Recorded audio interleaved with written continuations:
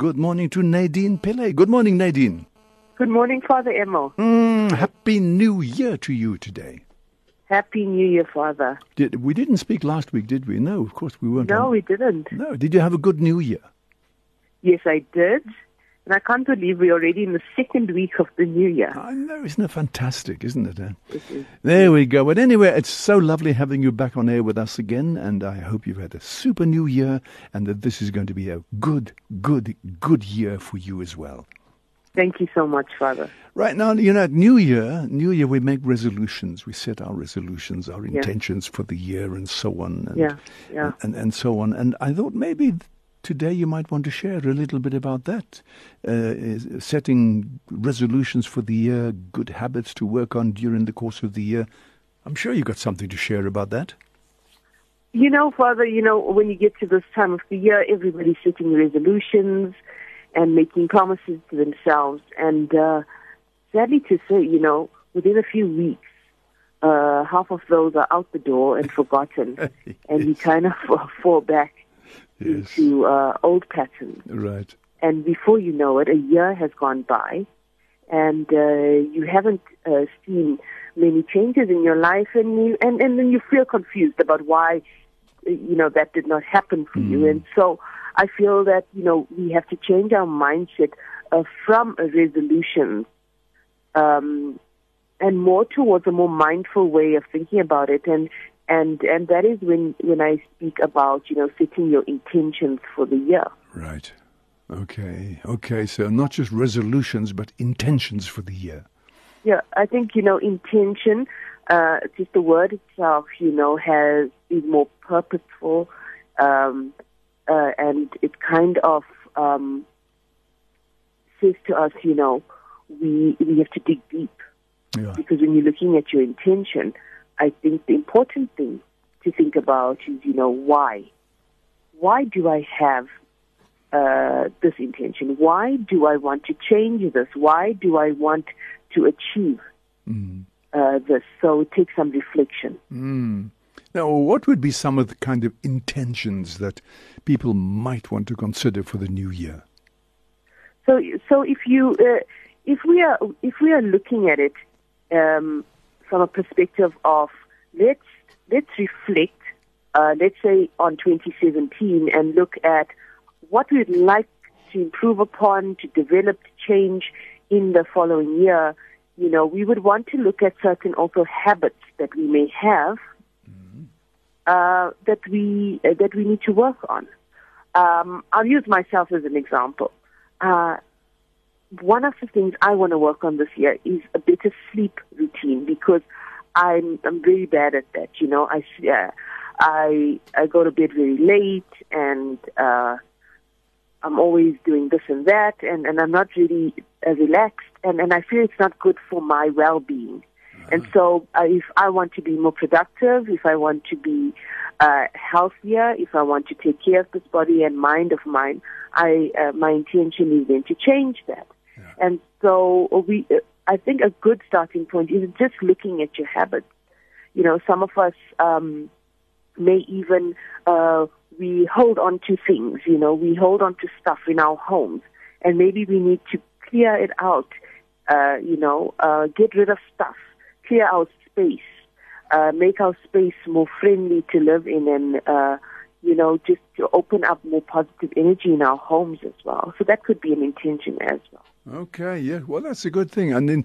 But I think in many instances, people have habits, maybe some bad habits, but they don't want to change them. They want to give them up.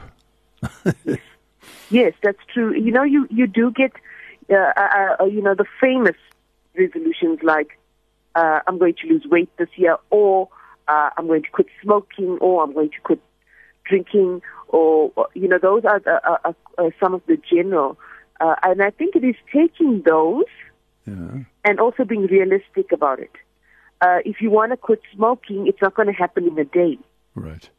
And so what happens generally to people is that, let's say I decide I'm quitting smoking, and in this week that doesn't happen, I give up. Right. And so I think it is more about being realistic with your goals, and setting time frames that are realistic, so that you don't disappoint yourself. And I think monitoring yourself throughout the year, not just leaving this for a January. January is all about resolutions. Yeah. No, when you make a resolution or when you set your intention, it is something that is a process throughout the year. Well, I think you're so right, Nadine, because you might start the year and say, I've been a bit lax about going to church. I'm going to go to church every Sunday. All right, well, you go to church every Sunday. You might try that. That's not that bad. But when people say, well, I really haven't been praying, so I'm going to set my new intention for this year. I'm going to pray for an hour a day. Now, that would be unrealistic, I think. Yes. If you've never done it before, you're never going to keep it up. But if you set yourself an achievable goal to say, I'm going to try and spend 15 minutes every day in prayer, that might be a bit more realistic than saying, I'm going to spend an hour with the Lord every day. That sort of thing. Be realistic in your intentions or your resolutions. Absolutely. And you know what, Father Emil, when it sometimes comes down to work and our careers, we are more sensible about things. And I know when you look at organizations and when you receive, training on how to use what they call the SMART strategy in your work, and that is with your goals, that your goals are specific and that you can measure them and that they are achievable and realistic and that there's a time frame. People in the careers can adopt these principles, but let us adopt them in our lives as well, because we need to look after ourselves. And when we look after ourselves, every other area of our lives will then flourish. So these type of principles can be used, as you say, if you have decided that you want to spend more time in prayer. For someone that does not ever open the Bible, to think you're just going to miraculously start doing it every day for an hour is unrealistic, and therefore you're setting yourself up for failure. That's so true. And another thing is say getting to work on time in the morning, because sometimes we can, we hedge a little bit this way and that way. My former driver, who is always very much on time, he says the new place where he's working now, he said if anybody's late even 5 minutes, they take it off their salary at the end of the month. So nobody's ever late. Nobody goes late. But that would be a kind of responsible attitude and responsible resolution to take, to say, all right, this year I'm going to really try and leave home on time so that I can get to work at the proper time. And that's a kind of justice towards your work situation. Definitely. And those are sort of traits that we want to adopt, and those are good traits that we want to adopt in our lives, because when you are punctual, that is a good characteristic to have. And that is something we can teach to our children as well. So, some of the leading experts in the world say that, to get up early in the morning is such a powerful tool to be more productive in life. Yeah. A simple thing like that, so we don't have to do huge things. But we have to practice these things that we want to adopt in our lives. We need to practice them. We need to monitor them. We need to see, where we are going wrong. And I think one of the things that I look at when I do the workshops on setting intentions is that where are we failing and why are we failing? Because we need to look at our obstacles. Right. Sometimes we kind of turn a blind eye to the obstacle, and therefore we never realize why we're not achieving what we need to achieve. Right, yeah. Are you running any workshops now? Well, my plan for this year is in February I'll be running workshops on setting intentions for the year, on how to go about it and how to create a vision for how you want your life to be, but at least for this year, how would you like 2018 to turn out? And so if anyone is interested in that, they could email me privately, and then I would, provide dates and venues and so forth. I'll be running them here in Vryheid, but I'm also going to come up to Johannesburg to run a few of these workshops. Yes. Well, that'll be good. Well, thank you for that, and I'll give out your email address so people can drop you a line.